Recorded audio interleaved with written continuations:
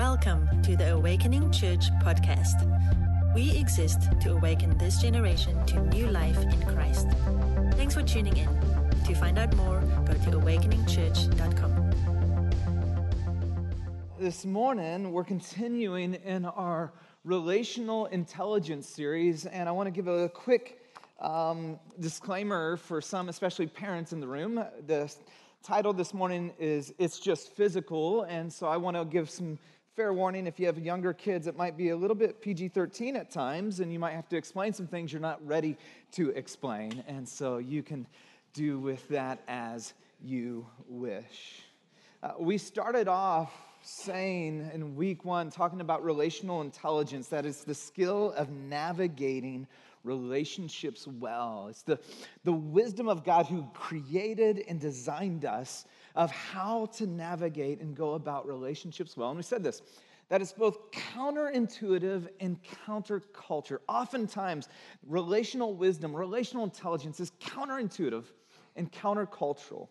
And this morning, we're wading into perhaps the most countercultural, counterintuitive subject relationally for us today. I think, unfortunately, the church hasn't always done a good job in communicating God's wisdom when it comes to our sexuality and our design. And I recognize also that for many, as we talk about this, that this is a deeply personal, incredibly, for some, painful, difficult, emotional wounds, and even confusion as we talk about this. As I've been thinking about this and wrestling with, okay, how do we begin this conversation? I want to begin here. It's not the place I want to start, actually, but I think it's the place culturally where I have to start. Because I want us to just talk as a collective, as just people, learning how to follow and walk in the ways of Jesus. But I believe the church, the capital C church, the bride of Christ, unfortunately in our day has all too often become known for what we're against and what we're for. And when it's come to marriage and sexuality, the church has lost its influence. And part of the reason why is the capital C church in America has tried to hold the world to conformity while not holding itself accountable. Now, here's what's amazing. Now, think about this. This is so incredible. In John's gospel, when he's trying to unpack for us who Jesus is, he's trying to help us understand who is this Messiah. He says this. He says, the Word became flesh and made his dwelling among us, and we have seen his glory. Like we beheld the glory of the one and only. And then it says this line. Who came from the Father, full of grace and truth. Jesus is the fullness of both. He is not all grace, and he is not all truth, but embodied in the Son of God is the fullness of grace and truth. See, grace is just, you come as you are, you stay where you are. I have news for you. Jesus says, come as you are, but I want to change you. I want to transform you. I want to see a metamorphosis in you. And he's not all truth either. It's not, you just have to fix up your life and do better. He was grace embodied, and so he hung out with all, quote, all the wrong people. He died on the cross for, quote, all the wrong people. He had a reputation for hanging out with tax collectors and sinners and prostitutes and the like. And here's what's so amazing about Jesus. People who were nothing like Jesus really liked Jesus. Really enjoyed hanging out with Jesus. They were drawn to him. All the, quote, wrong people were drawn to him. What's fascinating is all the religious people were repelled by him. He was the fullness of grace and truth. And if you read the Gospels carefully, what you'll find is when he came to someone who was far from God, he always led with grace and then followed with truth. He always led with compassion, and then he followed with clarity. And then if you read it carefully, all the religious people, all the Pharisees, he reversed it. He led with truth. And as they responded to the truth, he followed with grace.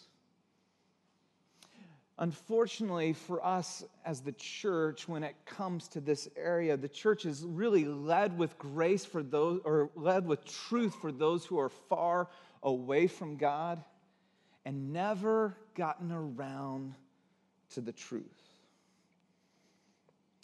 And so, the capital C church has unfortunately said to a people that Jesus died for, came for, that they're not welcomed or loved. And so if you're in the LGBT community here, I want to say that you're welcomed and loved in the name of Jesus. I believe the church should be the safest place to wrestle with questions, that we, the church, need to be known for how we love. Now, how we love, listen to last week's sermon, that's how we define what it means to love. I believe loving the way Jesus loves is incredibly messy. It's not clear. It's not so, boxed in the way we like it. And I believe when someone experiences the love of Jesus, they are changed by him. And so my prayer for us as a church is that we will be a church full of grace and truth. And yes, we at Awakening hold to an historic, orthodox Christian view of marriage and sexuality, as expressed in the New Testament. That marriage is a covenant commitment between one man and one woman for life. And our sexuality is designed to be expressed only within that covenant commitment. Here's what we believe. Followers of Jesus, we are to bring our lives into obedience with that truth. And so the question before us this morning is, how are followers of Jesus to go about relationships in a sexually confusing world?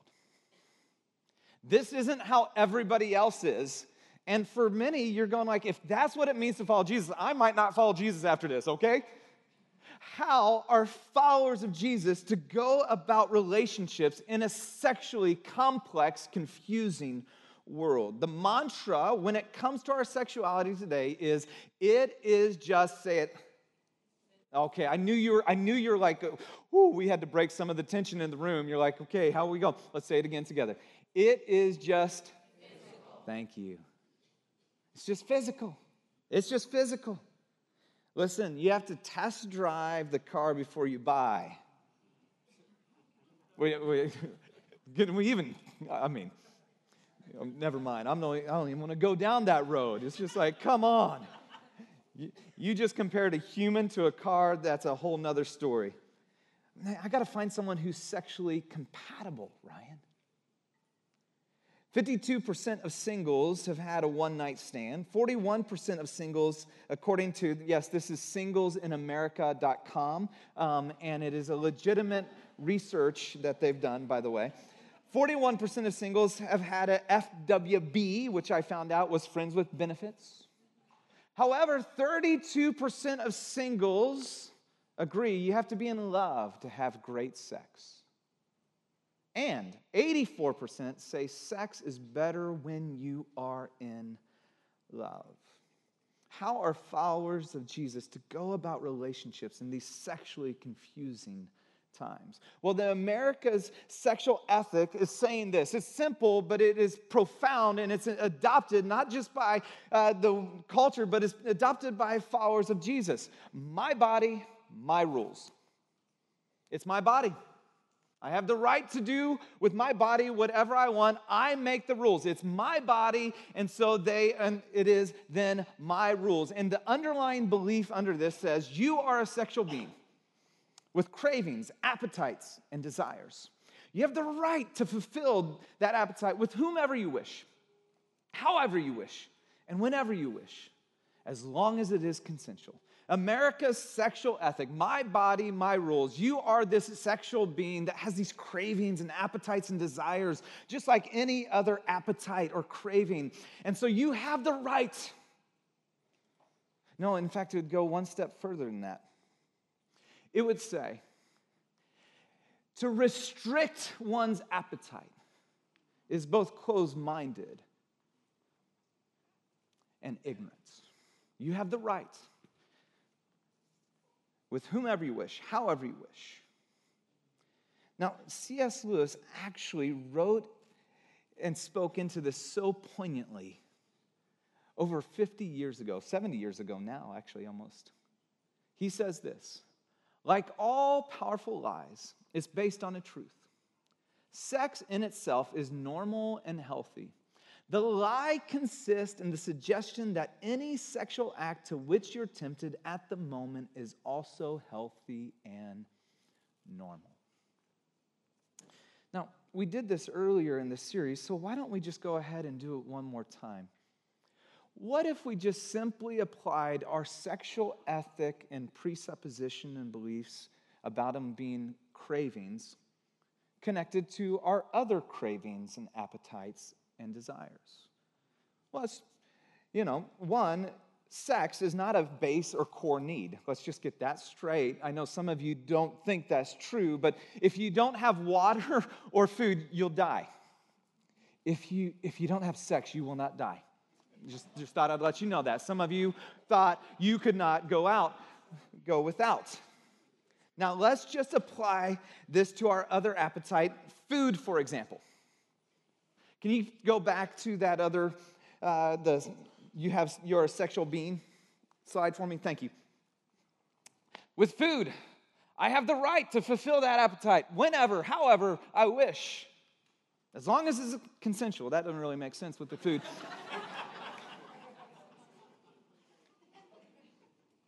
And to restrict that appetite is closed-minded and oppressive. Here's what's funny about our food, isn't it? Too many of you are gluten-free to adopt that, or, right? Hey, no, I'm restricting carbs, clean eating, organic, naturally sourced. When it comes to our food, we are intentionally focused, restricting, knowing that, I can eat whatever I want, whenever I want. However, it has a drastic impact on my health. And we apply that same principle to our sexuality. Let me dive a little bit deeper. Because it's just physical is the mantra of our world. If it's just physical, why is there so much shame for those who've been sexually abused? If it's just physical. Did you know 30% of all women report their first sexual experience was not voluntary? 40% of girls under the age of 15, first sexual experience was not voluntary and unwanted. 20% of college women report to being forced to have sex against their will. And if it's just physical, why is it that a woman is way more likely to report being mugged than being raped or molested? If it's just physical, why is it that sexually active teens are 3 times more likely to be depressed than those who abstain? You see, our sexual ethic of the day is undermining the desires and the core of who we're made to be.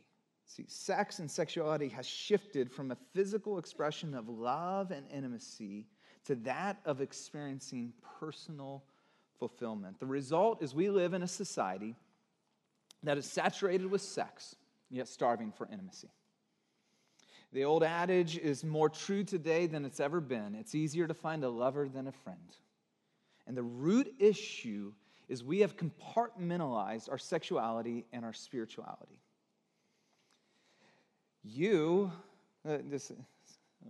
Just take this in. You are sexual and spiritual at the same time. In fact, you don't have to check your spirituality at the door when you walked in here. Some of you are like, no, in this room I'm spiritual, and over here I'm sexual. The gospel says that your sexuality and gender is important, but it's not the most important thing about you. In fact, in an identity dysphoric culture, as we have attached ultimate value, meaning, personhood to our sexuality, the gospel speaks loudly into this and says, no, your identity in Jesus Christ is the most important thing about you. And so we have to once again marry sexuality and spirituality. Why? God invented it. Some of you are like, God's a prude. No, he's the one that invented it. It was his idea. So guess what? He has the best thoughts and wisdom in how we are to express our sexuality. And so, how do we reintegrate our sexuality and our spirituality? How do we marry these once more as a people to become whole, to experience life in this area? What's amazing is the Apostle Paul spoke to this issue almost 2,000 years ago. In fact, as we read it today, you would think he's writing to us. And he's writing to this church in Corinth. And it's actually, they're dealing and wrestling with the same things we are today. It's funny, in our modern arrogance, we think we are so progressive and advanced, and yet the mantra, "it's just physical," has been around for thousands of years. If you got your Bible, would you open up to 1 Corinthians chapter 6? 1 Corinthians chapter 6, verse 12. And here's what the Apostle Paul is going to do. He's going to start with the philosophical assumptions of the day, of the city. Then he's going to move, and he's just going to apply logic. It's not even something really deep and profound. Logically, you look at that and go, yeah, that's true. Then he's going to move to theologically why we have to once again marry spirituality and our sexuality together. And then he's going to bring it home real practically for us. So let's start philosophically or logically, if you will, marrying sexuality and spirituality. Here's what he says, and he's going to give us. He's going to say, the right to do whatever you want doesn't make whatever you want right. The right to do whatever you want doesn't make whatever you want right. Notice what he says. I have the right to do anything. You say. It was a philosophy of the day. It was the philosophy of Corinth. I have the right to do anything. Doesn't that sound American to you? I have the right to do anything. I can sleep with whoever I want, whenever I want, however I want. Don't you dare tell me. I have the right to do anything I want. You say, now notice this, but not everything is, and would you say this with me, beneficial. Yeah, I can eat whatever I want, but not all that I eat is beneficial. We get that. The right to do whatever I want does not make whatever I want right or good or beneficial. And here's what we've done. We think the question is, do I have the right to? The Apostle Paul says, no. The question is it beneficial? Some of you are going, well, I want to demand my rights. Fantastic. You have the right to do it. We live in America. You're free. The question isn't, do you have the right? The question, is it good? Is it beneficial? Is it helpful? Did you know, the research says, you can argue with research, abstaining from sex before marriage yields to the highest rates of fidelity in marriage as well as the highest overall sexual satisfaction? Did you know that those married, on average, have more sex than those who are single, as well as more adventurous sex with their partners? You know, there's this lie that married sex is boring. Newsflash, I'm just talking about mine. It's not. You're like, please don't. Please don't. Did you know? Living together or cohabitating leads to 50% more likelihood of divorce than not. You have the right to do whatever you want. But it doesn't make whatever you want right or good or beneficial. The question isn't, do I have the right? The question, is it beneficial? Would you begin to ask a better question for your life, a better question for your sexuality? Then he goes on, and he's going to move from our rights then to an idea about freedom. Now, here's what he's going to say. He's going to say self-control, not self-indulgence, is a mark of freedom. Self-control, not self-indulgence, is a mark of freedom. Notice what he says. I have the right to do anything. He goes back to their mantra. It's just physical. I can do whatever I want. Now notice this. But I will not be mastered by anything. You say food for the stomach and stomach for the food, and God will destroy them both. You notice they're making the same argument of cravings and appetites, saying it's just an appetite to be fulfilled. Now, listen, freedom is actually more about the ability to say yes than it is the ability to say no. In our culture, we have redefined freedom as the ability to say yes to whatever we want, whenever we want, what we desire in the moment. And however, self-control, not self-indulgence, is a mark of freedom.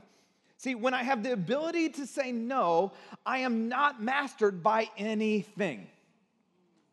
Let's stick with the food illustration. We'll take sugar, for example. If I cannot say no to sugar, then I'm not free from sugar. I am mastered by sugar. I can spin it to say I'm free to eat all the sugar I want. But the truth is, I'm not free at all because I cannot say no. That is what we've done with sexuality. That is what we've done in our culture today. I'm free to look at all the pornography that I want. No, you're not. You're not free to do otherwise. I'm free to sleep with whoever I want, whenever I want. No, you're not. Because listen, as a pastor, and I'm going on almost 2 decades of pastoring. I've had so many felt painful conversations with people who are hooked and stuck in slavery to their sexuality, to pornography, that long for that freedom, and they're not able to say no. And Paul says self-control, the ability to say no, not self-indulgence, just being able to say yes, is a mark of freedom. And he goes on. So he starts philosophical. I have the right to do whatever I want. It just doesn't make whatever I want right. Self-control, not self-indulgence, is a mark of freedom. Then he's going to move it theological. And this is so important. This is so profound. This is where we make this grand disconnect with our sexuality and spirituality. And he says this, all of you, not just part of you, is meant for God. All of you, not just part of you, is meant for God. Notice what he says. The body, however, is not meant for sexual immorality, but for the Lord. Whoa. Did you catch that? And we're going to unpack and define sexual immorality in just a minute, but just hang with me here.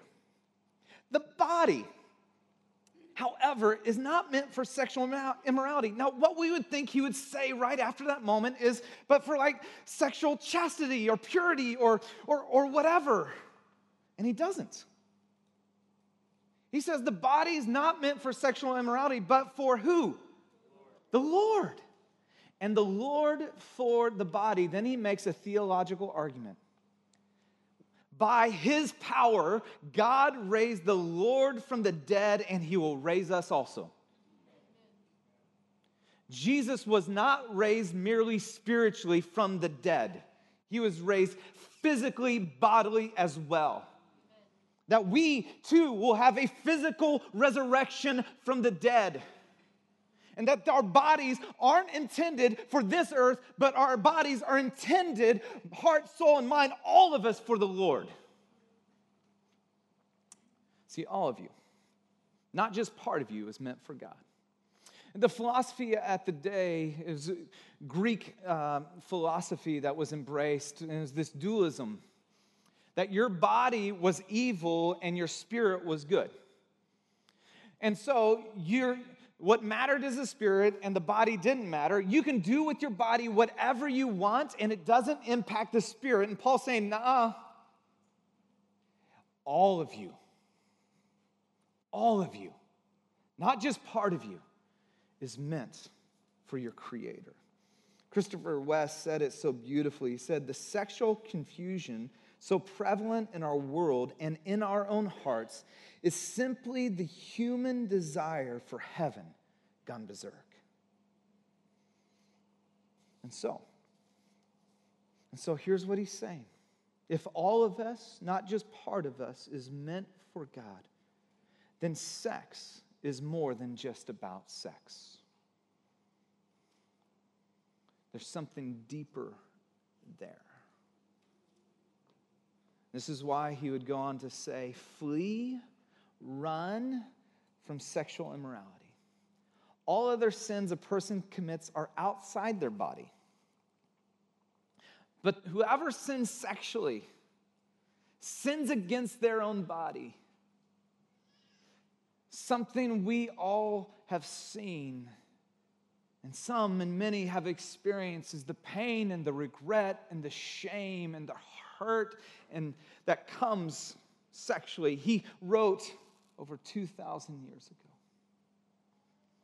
Sins against our own body, because sex is more than just about sex. Well, what is this sexual immorality? I think when we think about this idea and sexual immorality, it's like, whoa, like, okay, adultery, right? We go to the extremes. This is the Greek word porneia. It's the broadest term for anything that is outside of God's design for sex. And so, sleeping together with your girlfriend or boyfriend is sexual immorality. Porn and taking in movies that are erotic is sexual immorality.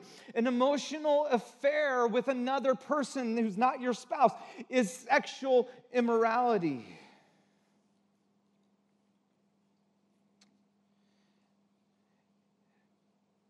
You see, what we need to recapture is this vision for our sexuality.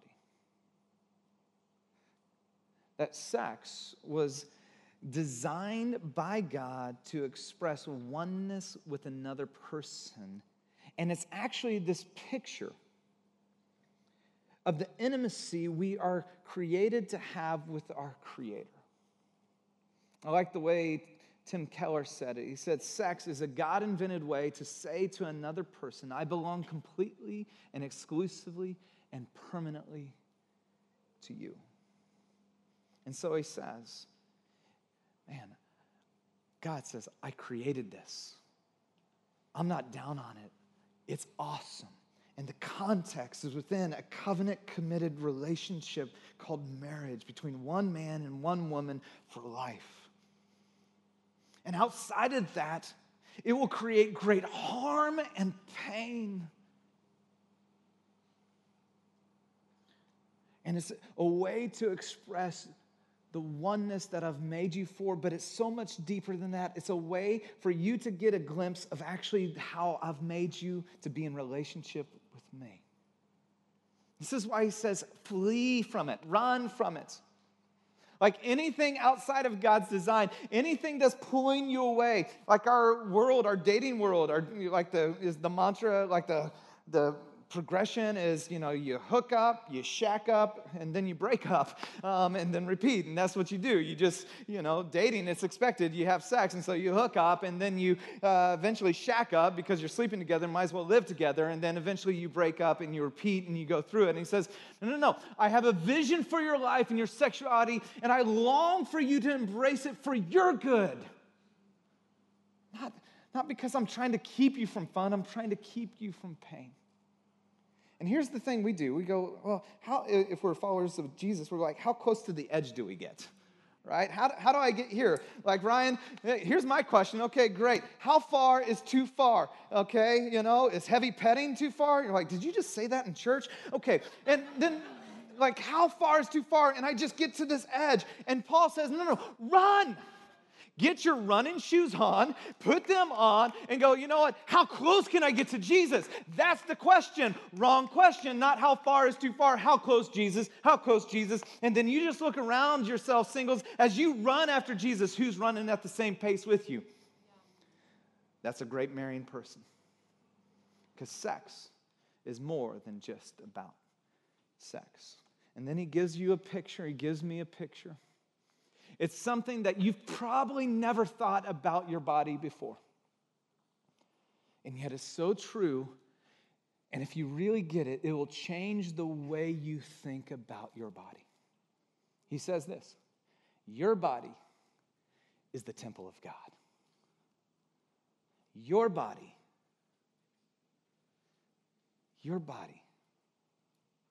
isn't just a random body. It's the temple of God. Notice what he says. Do you not know that your bodies are temples of the Holy Spirit who is in you, whom you receive from God? The picture, the same way in the Old Testament, the people would come to the temple to meet with God, and that the Spirit of God resided there. He's saying, now, because of the finished work of Jesus, when you place your faith in him, the Spirit of God, the same Spirit that raised Christ from the dead, is now deposited and dwells in you. That you're not just an anybody, you are a Spirit-filled body. Then he says this: you are not your own. No, my body, my rules. It's fantastic. Follower of Jesus, you are not your own. Why? You were bought at a great price. The Son of God hung and bled and died to buy you back, to bring you from death into life, from an enemy of God to a son and daughter of the King Most High. Therefore, in light of that, I will honor God with my body. And so, follower of Jesus, when you step into a relationship, when you invite him to be the Savior and the Lord of your life, this is what you're saying. I am laying down my rights, my preferences, my desires, and my sexuality at the foot of the cross. I am going to follow you, Jesus, and your ways. I am no longer my own, but I am yours. And so, Jesus, you get to call the shots. That is what it means to be a follower of Jesus. And so, singles, would you refuse the hookup culture? Men and women alike that are medicating with porn, would you come out of hiding? Would you get help and go, no, not my way, but your way? Marrieds, would you not supplement your sex life, maybe with emotional conversations or outside things? Dating, you don't have to move in together to be together. Same-sex attracted, where you would say, I'm going to deny myself, pick up my cross, which I understand is incredibly painful, and follow you. You know, it's interesting. I have some good friends who are deep, wonderful followers of Jesus who are gay and who are honoring God with their sexuality. And this one friend was telling me that one of his fears was to die alone. As he has chosen a life of celibacy, and he says, This is where when we talk about family and the church, it's got to mean something. And where the church has really got to return to being the family of God for every person who are followers of Jesus. Sam Albury writes on this. He's a Christian who's gay, honoring God with his sexuality. He says, we need to recognize the cost of discipleship for everyone. For many in our churches, the cost of discipleship for the LGBT background people looks cruel and unusual. I suspect in most cases that it's because we're not counting the cost of discipleship in other areas of life. Jesus says all of us have to say a profound no to some of our deepest longings and intuitions. That is discipleship. Jesus says it up front. He doesn't bury it in the small print. The wonderful paradox of the Christian faith is as we deny self, we become our real selves. This is what it means to follow Jesus. Deborah Hirsch, in her book, a great book, I'd encourage you to read it, Redeeming Sex. It's worth just the opening of her story. Like, I cried the introduction. I mean, I just read it and wept. I was just like, oh my gosh, and seeing how God has redeemed her life. Every human being on the planet is sexually broken. Everybody's orientation is disoriented. It's not saying, I'm not coming up here going like, I have it all together. So let me start with my sexual brokenness. When I was a teenager, I got hooked on pornography. I brought that darkness into my marriage. It brought incredible pain and heartache. And it's been a journey and a process of God restoring and redeeming and bringing freedom in my life. And still to this day, lust is a struggle in my life. And I'd love to say healed. When I see a girl, I don't have any thoughts. No, I'm a red-blooded man who's heterosexual, has thoughts, and I'm being daily redeemed by His grace. Broken. Broken.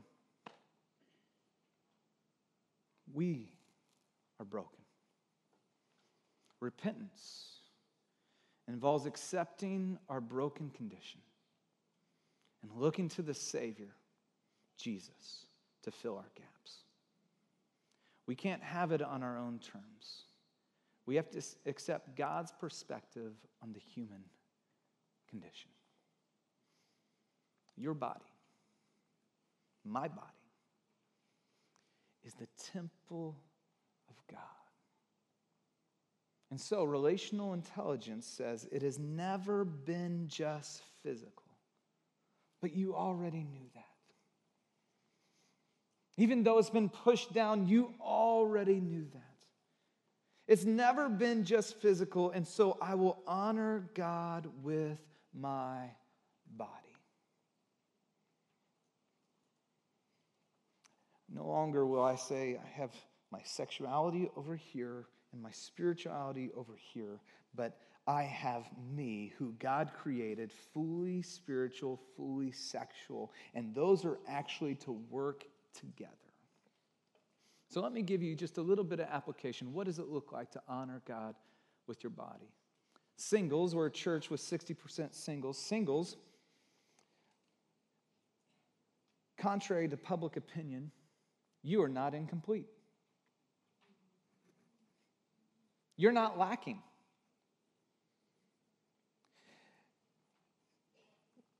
I think we have this desire in our culture, especially, everybody has someone to love but me. If you're single, this is what you feel. You're wrestling with this. And I need somebody to complete me. Here's the beautiful reality of our Savior. Jesus, fully God, fully human, which meant fully sexual, was single but not incomplete. Paul, the apostle who wrote what we're writing, was single and not incomplete. Christianity was actually the first religion ever to elevate singleness. And you can be single, and it does not exclude deep levels of intimacy. And some are single because of circumstance. Some are single because of choice, out of honor for God. Others are single out of calling. and you can live a full and fulfilled life apart from your sexuality.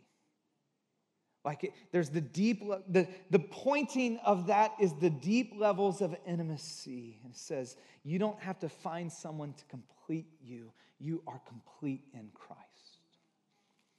Dating, if you're dating in the room, would you refuse to settle? Would you refuse to settle?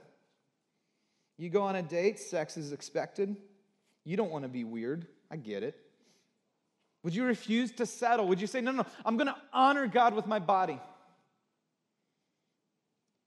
What does that look like? Where you would put some boundaries in your life where you say, I'm going to run, I'm going to flee, I'm going to run, I'm not going to have this. I got this from my old youth pastor, and I still use it to this day. Dating guidelines. So we're just going to go through this quick because we don't have a lot of time on this. But would you say, here's some boundaries that I'm going to put in place that are going to keep me far from anywhere close to that boundary line for my own good? First area, the bikini rule. If you're dating, would you refuse to settle and go, I'm not going to touch any area that's in the bikini area, male or female? Okay, you get the picture. Just go, no. I am not going to, as this Song of Solomon says, awaken love before it's time. The age factor. If you're dating, would you not get horizontal? Right? You get horizontal, you're watching a movie, you just kind of slide down.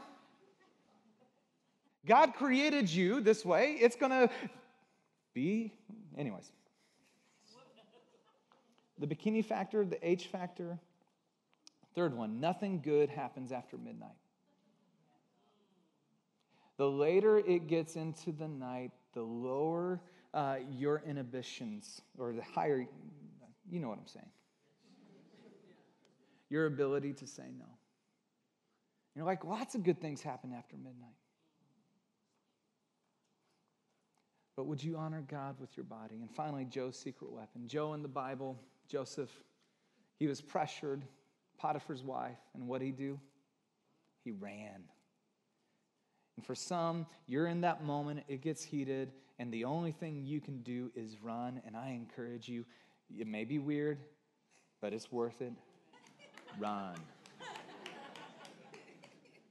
Singles, you're not incomplete. Dating, would you refuse to settle? And married, would you water your own grass? Would you water your own grass? It's been said that if the grass is greener on the other side, it's time to water your grass. We look to the greener grass and go, I need to go over there. No, you're just doing a bad job watering. Get out your hose and start to water your grass. Stop looking at someone else's lawn and envying that. Just go out. You know what that means? We got to water, honey.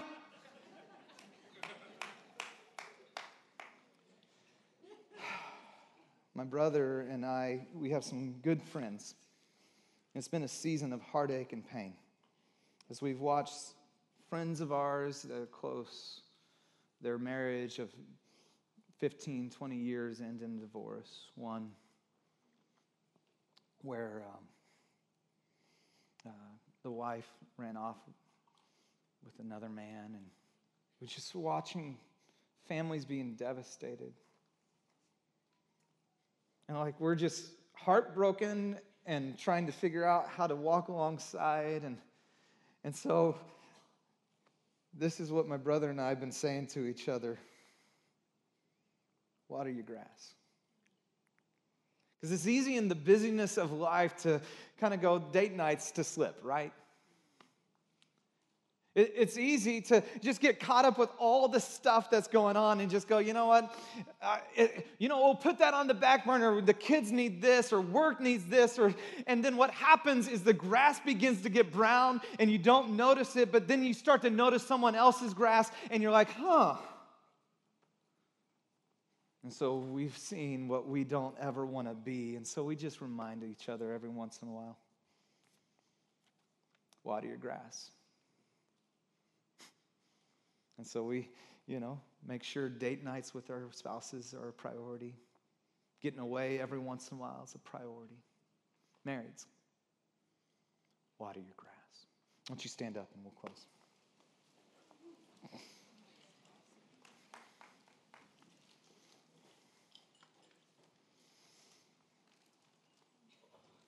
It's never been just physical. And so, I will honor God with my body. Today, some of you have an incredible decision in front of you in a wrestling. And I want to invite you in that process. Would you make that moment like just sure, where you go, I'm going to write it down. I'm going to come forward for prayer. And I'm going to go, God, I'm in a place where you talked about that. I feel incredible shame and guilt. And there is no shame with God. He says, come to me. I want to give you a brand new start, but you got to come. Would you do that? May we be a people full of grace and truth. Next week, we conclude Relational Intelligence with You Deserve to Be Happy. See you then.